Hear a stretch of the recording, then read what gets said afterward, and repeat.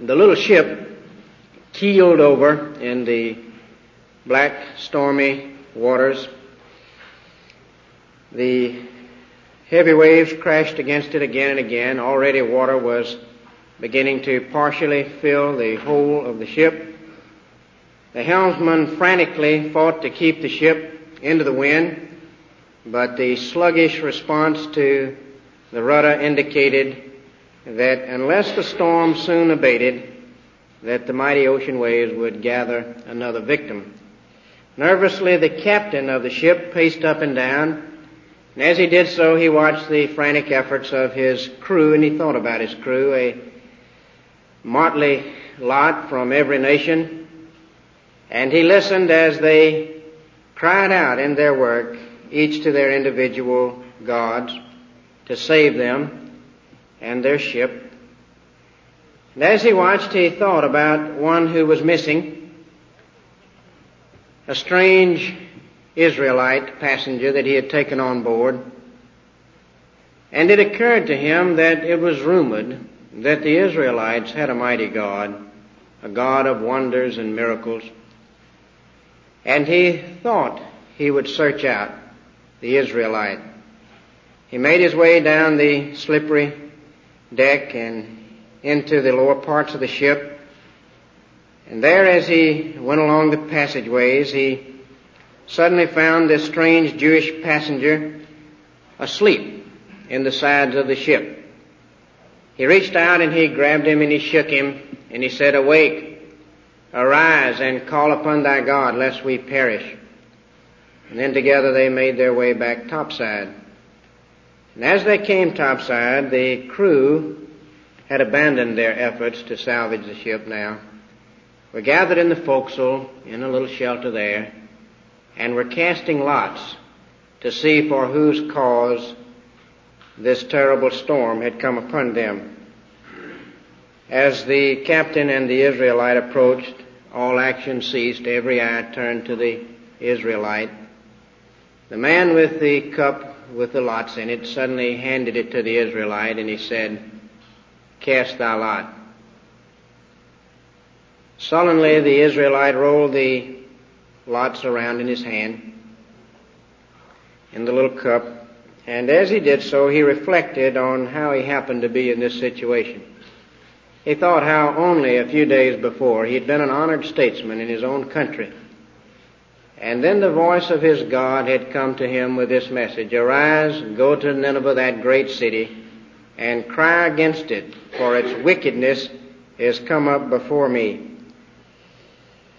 As he reflected how instead of going to Nineveh, he had sought to flee the voice, and he had taken a ship from Joppa to the uttermost part of the world, Tarshish.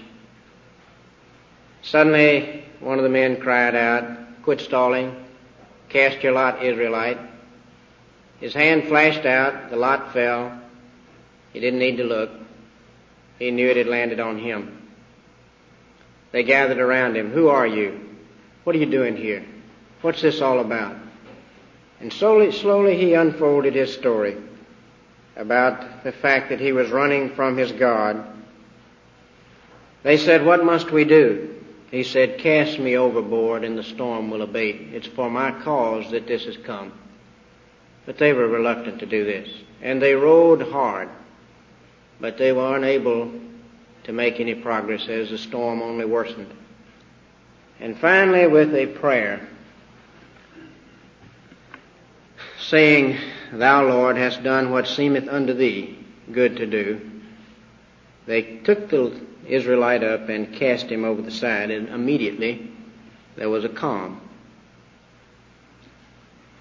The sailors praised the God of the Israelite, and then made their way onto shore to tell the amazing story. Meanwhile, Jonah, for that was his name, sunk beneath the waves, and as he did so, suddenly there was a horrible shape right beside him. Then a swirl of water, intense heat, slimy walls, and he began to realize that he was inside the belly of a great fish and still alive. And now humbled and penitent, he cried out to God, his God, to save him. The ship cast him up on the land. And let's pause at that point in our story to reflect on the background of this. Perhaps as we have touched on the story, you have been a little incredulous. Perhaps the story has seemed unreal to you. Perhaps you feel that this is not really historical. It's a legend, perhaps. It's a lesson with a moral, but not really historical. Was Jonah a historical person? Well, we read in the book of 2 Kings, in the 14th chapter, in the 25th verse, that Jeroboam, the king, did certain things. He enlarged the borders of his nation. He made certain conquests. And that this was done in fulfillment of the prophecy of Jonah. In other words, the Old Testament, in another place, looks upon him as having given prophecies, and these prophecies having been fulfilled, looks upon him as a historical person. Again, assuming that he was historical, can we believe what the book says about him? What's the problem here? Well, of course, the problem is that he was swallowed by a great fish and survived. And this seems incredulous. And so men have questioned whether we should take it literally. And yet, every Christian is committed to the supernatural. Why go into the Bible and throw out one miracle and accept another? You cannot be a Christian and not accept the miraculous. The resurrection of Jesus Christ is the foundation of Christianity. It's inconsistent to accept one and thrust another out.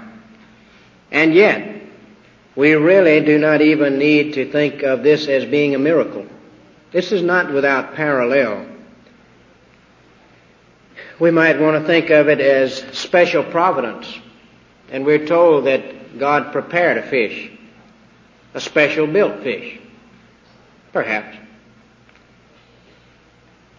The Daily News, the Daily Mail, a newspaper in London, December the 14th, 1928, carried the account of a Mr. G.H. Henn, Henn, and some associates who had gone into the belly of a whale that had washed up on the shores of England. He and 12 men had walked inside and stood within the belly of the whale in something that comprised a sizable room. Again, Sir Francis Fox, who was an engineer and ran a whaling station for quite a number of years, in his book 63 Years of Engineering, tells on one occasion how they recovered a whale and found within the belly of the whale the skeleton of a 16-foot shark.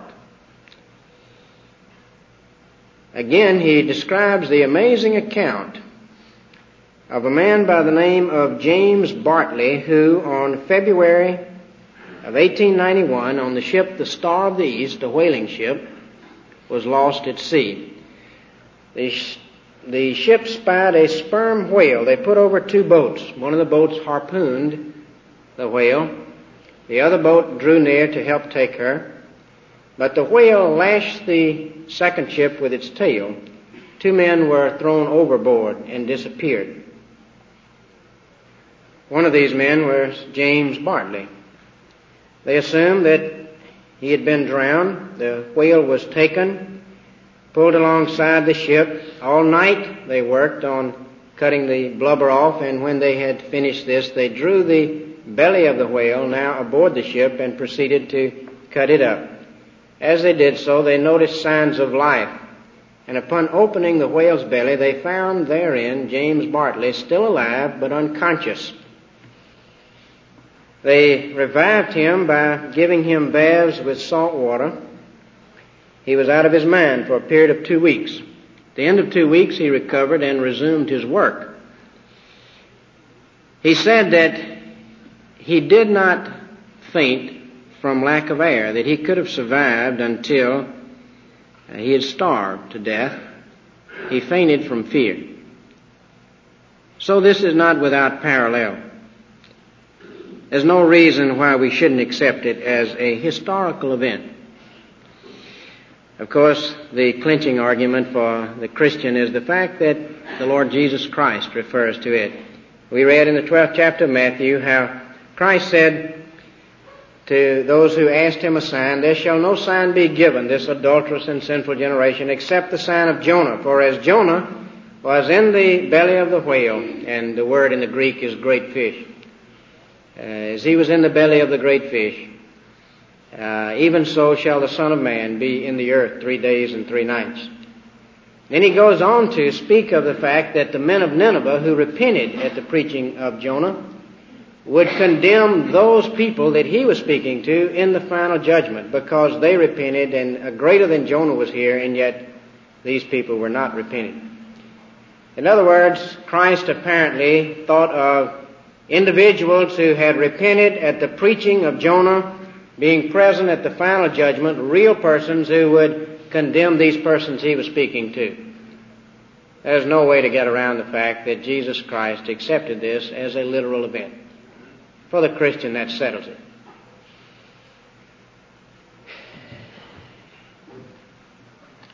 When you look at the story and examine it, now that we've somewhat cleared the air, you find 3 movements. You find, first of all, Jonah running from God, then you find him running with God, then you find him running ahead of God.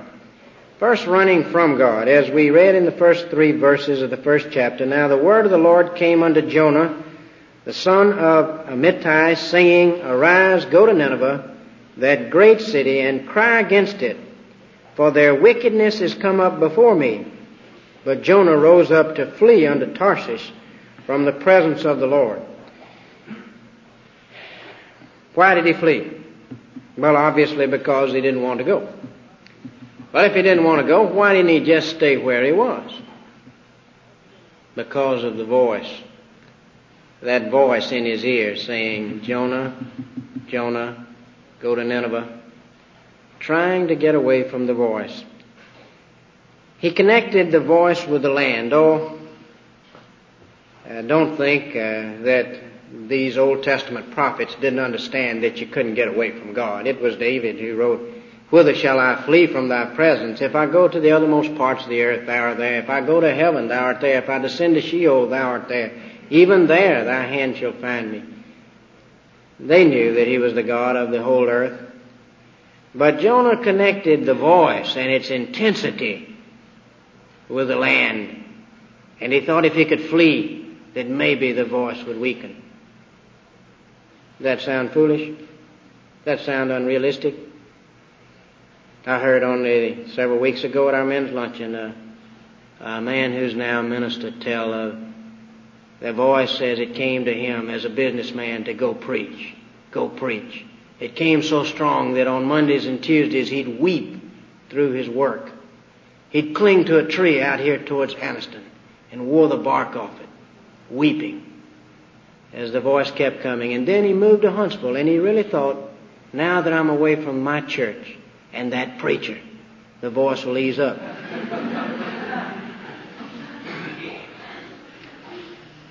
Is it unrealistic to think that we can silence the voice? I see it happen every day, in a sense, as we speak to someone and they are under conviction and they just don't come back to church. You think the voice will stop? Or maybe we give them a book to read, and they read just enough for it to upset them. Then they put it down. There is no escape from God. He's been depicted by Francis Thompson as the hound of heaven, and what a wonderful picture it is. Came on the following feet, and a voice above their beat, naught shelters thee who wilt not shelter me. The hound of heaven, chasing down, the voice continuing. And there is no fleeing from his spirit. And one day our conscience shall arise and say, hast thou found me, O mine enemy? How much better to say, God, speak, for thy servant heareth now. But how blessed that he does pursue. How thankful we should be for the storms of life. The storm that is the evidence of God following after, not letting us go, working to bring us back to him or into his will. The storms that have worked to break us down so that we turn penitent and humble now with a listening ear. Jonah running from God, and then we find Jonah running with God. As the second time God speaks, he listens this time. In the 3rd chapter, the 1st verse, and the word of the Lord came unto Jonah the second time, saying, arise, go unto Nineveh, that great city, and preach unto it the preaching that I bid thee. So Jonah arose. And he went unto Nineveh according to the word of the Lord. And then proceeded the most singular series of events that the world has ever seen, perhaps. To appreciate this, we'd have to appreciate what Nineveh was. Nineveh was the New York of the world. Nineveh was the world's greatest city then. It was bigger than Birmingham. It was surrounded by a wall 100 feet high, with 1,500 towers on that wall 200 feet high. The wall was so broad that 3 chariots could drive abreast on this wall. The population was perhaps the size of Birmingham. Nineveh was the rising and the up-and-coming power of the day. And through the streets, through the gates, and down the streets of that city came this prophet, this famous prophet. His hair flying, his eyes blazing, in one message. Yet 40 days and Nineveh shall be destroyed. Yet 40 days and Nineveh shall be destroyed. And the people listened. And from the king down to the lowest beggar, they humbled themselves.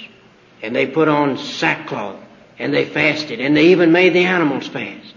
And they cried out to God to spare their city. Why? Why? They believed. They believed the word of this prophet.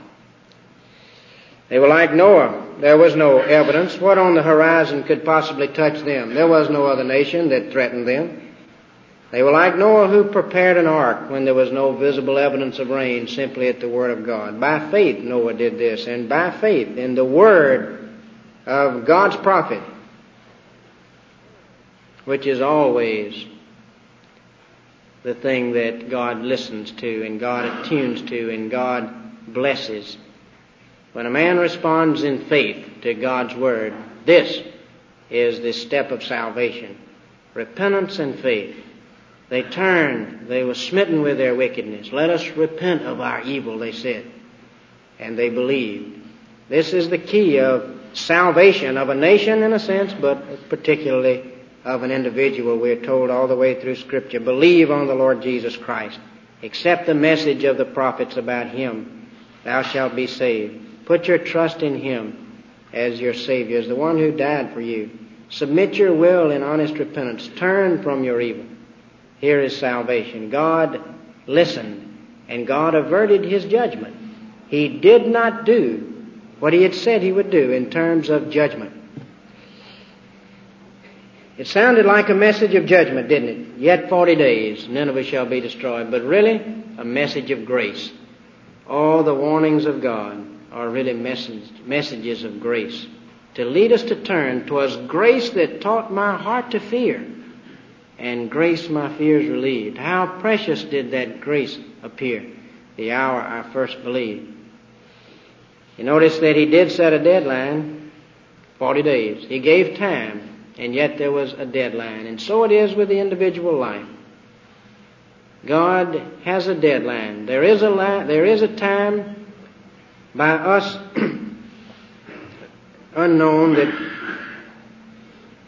God has set on every path. There's a hidden line between God's patience and His wrath. To cross that limit is to die. To die as if by stealth. It may not quench the beaming eye. It may not pale the beaming eye nor quench the glowing health. Yet nonetheless, to cross that limit, that line between God's patience and His wrath, is to die.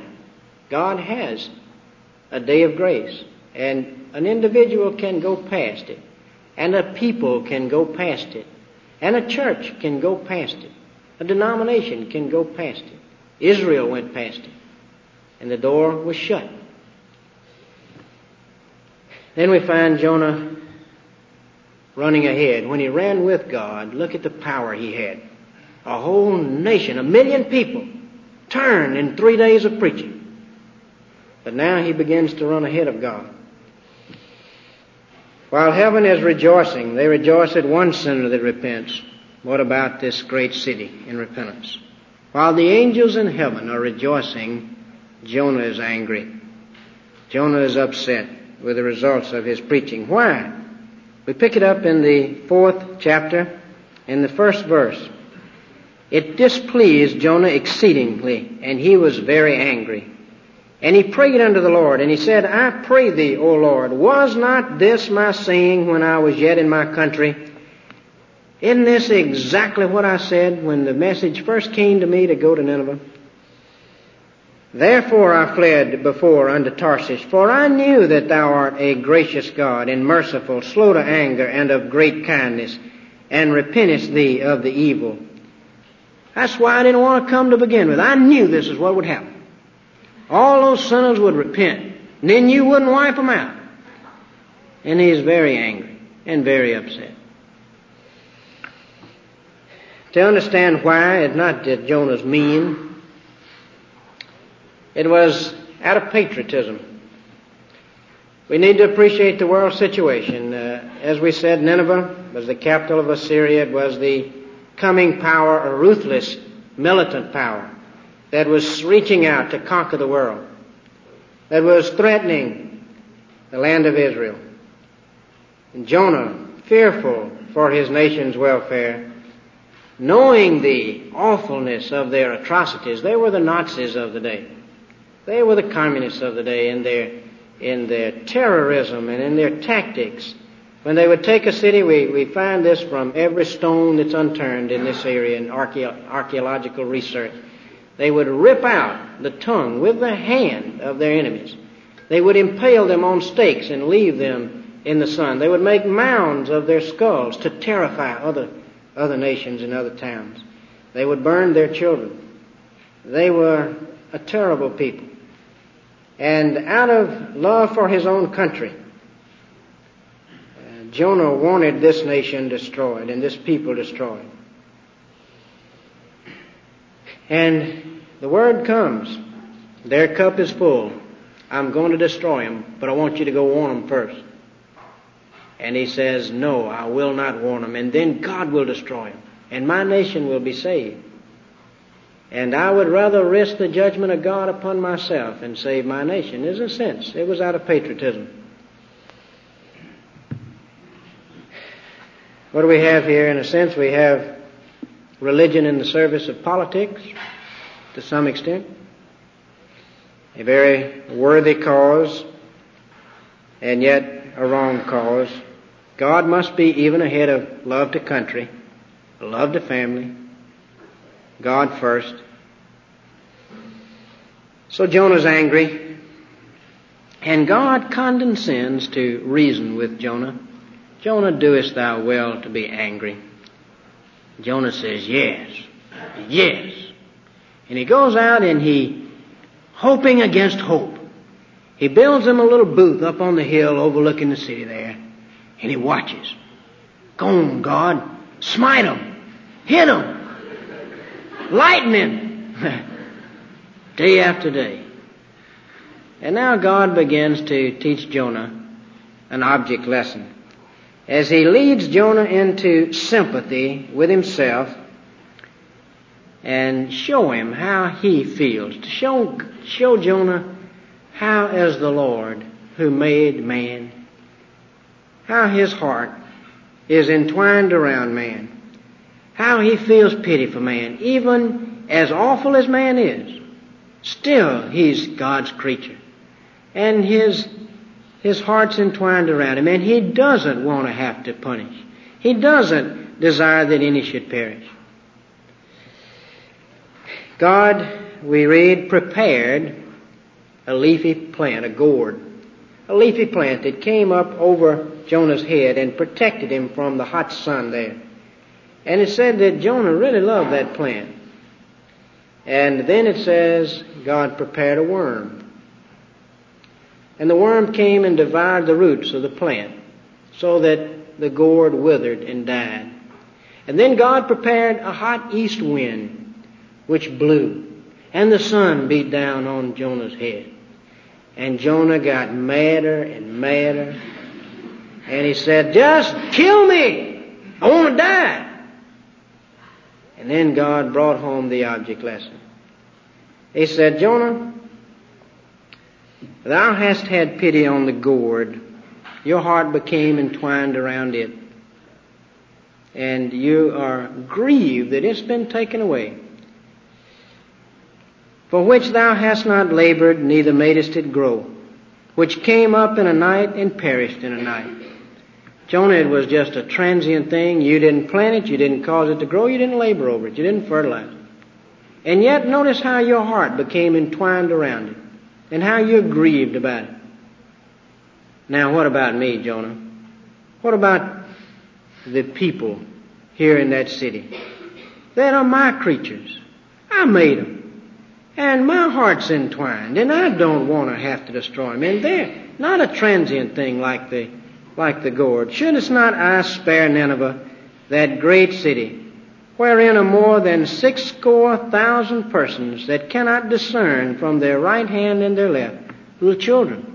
That many little children, 120,000 little children, who cannot discern their right hand from their left. Jonah, don't you understand how I feel now? If you can feel that strongly about a gourd, what about the way I feel about the people in that city?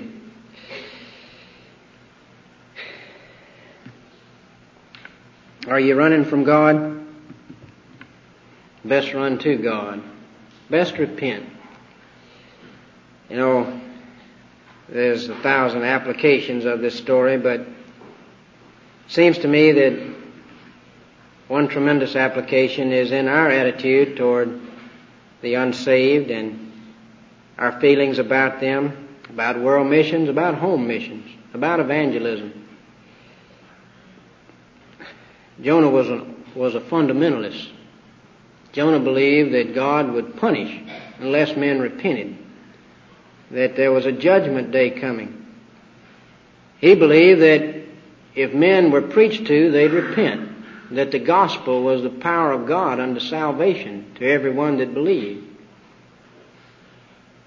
And there are thousands of fundamentalists today who are a lot like Jonah. We believe these things too.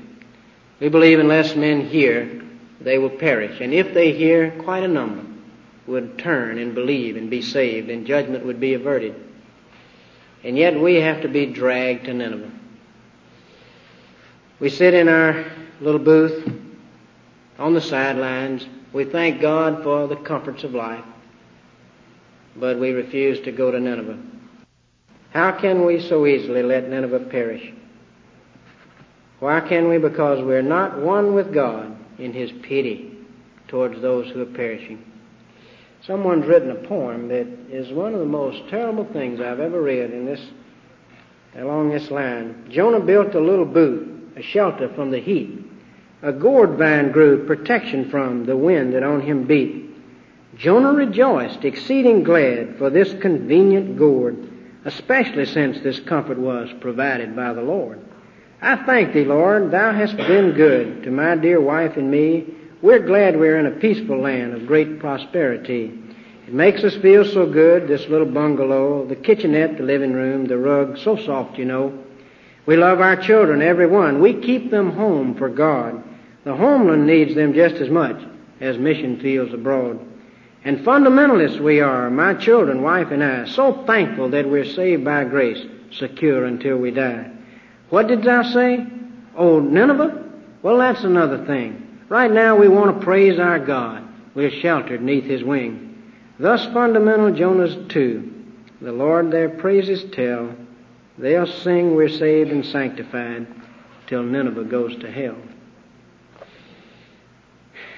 Another obvious application is just in general in our life. Is there anything in which I'm like Jonah, unreconciled to the will of God? If so, God may be forced to teach me the lesson He had to teach Jonah. And I suppose that my gourd grows in many a different form. Perhaps my gourd grows in the shape of a little golden-headed girl, blue eyes, lilting voice. Perhaps that's the shape my gourd takes and my heart twines around. I heard the same preacher that wept so tell of how his heart was twined around his little girl. She was the object that he labored for. She was the one he sought to make money for, that he might provide her with all the niceties of life. She was the reason he resisted God's call, really. And the day came when he'd moved to Huntsville, and he sat there with his wife one night, the little girl playing before them. Suddenly turned, and there was a Bible on the table there. She took out her pencil, and she did as a child will do. She turned a page of the Bible, and then she scribbled in the Bible like you would sharpen the edge of your pencil. And then she scribbled on the opposite page. He was horrified. He got all over about it. The next day she went to school, and he was standing in the yard when the bus was bringing her home. He had his back to the bus, and he was waiting for his little girl to jump on his back, when instead 2 other little girls came around and said, "The bus has run over your daughter." He rushed down, and there was only a pool of blood. She was on her way to the hospital by a taxi that had passed by. He chased the taxi down, jumped inside. When they reached the hospital, he picked up his little girl, ran in, put her on the bed there, and called the doctors. But she was dead. He asked everyone to leave the room. And he picked her up in his arms, and he turned his eyes to God. He said, "God, don't whip me anymore. I'll preach." The next night, his preacher came over, and he told how he'd criticized his little girl just the day before for scribbling in the Bible. And the preacher picked up the Bible and said, "Did you see what she marked?" And he read from Matthew 6 about, "Lay not up for yourselves treasures on earth, where moth and rust doth corrupt, and thieves break through and steal. But lay up for yourselves treasures in heaven, where moth and rust do not corrupt, and thieves do not break through and steal." And then on the other page, she had underlined, "For where your heart is, where your treasure is, there will your heart be also." Let's make sure we're in the will of God. So much better to do it His way, do it at the first call. Whatever we're resisting in. Maybe you're resisting in coming to Christ.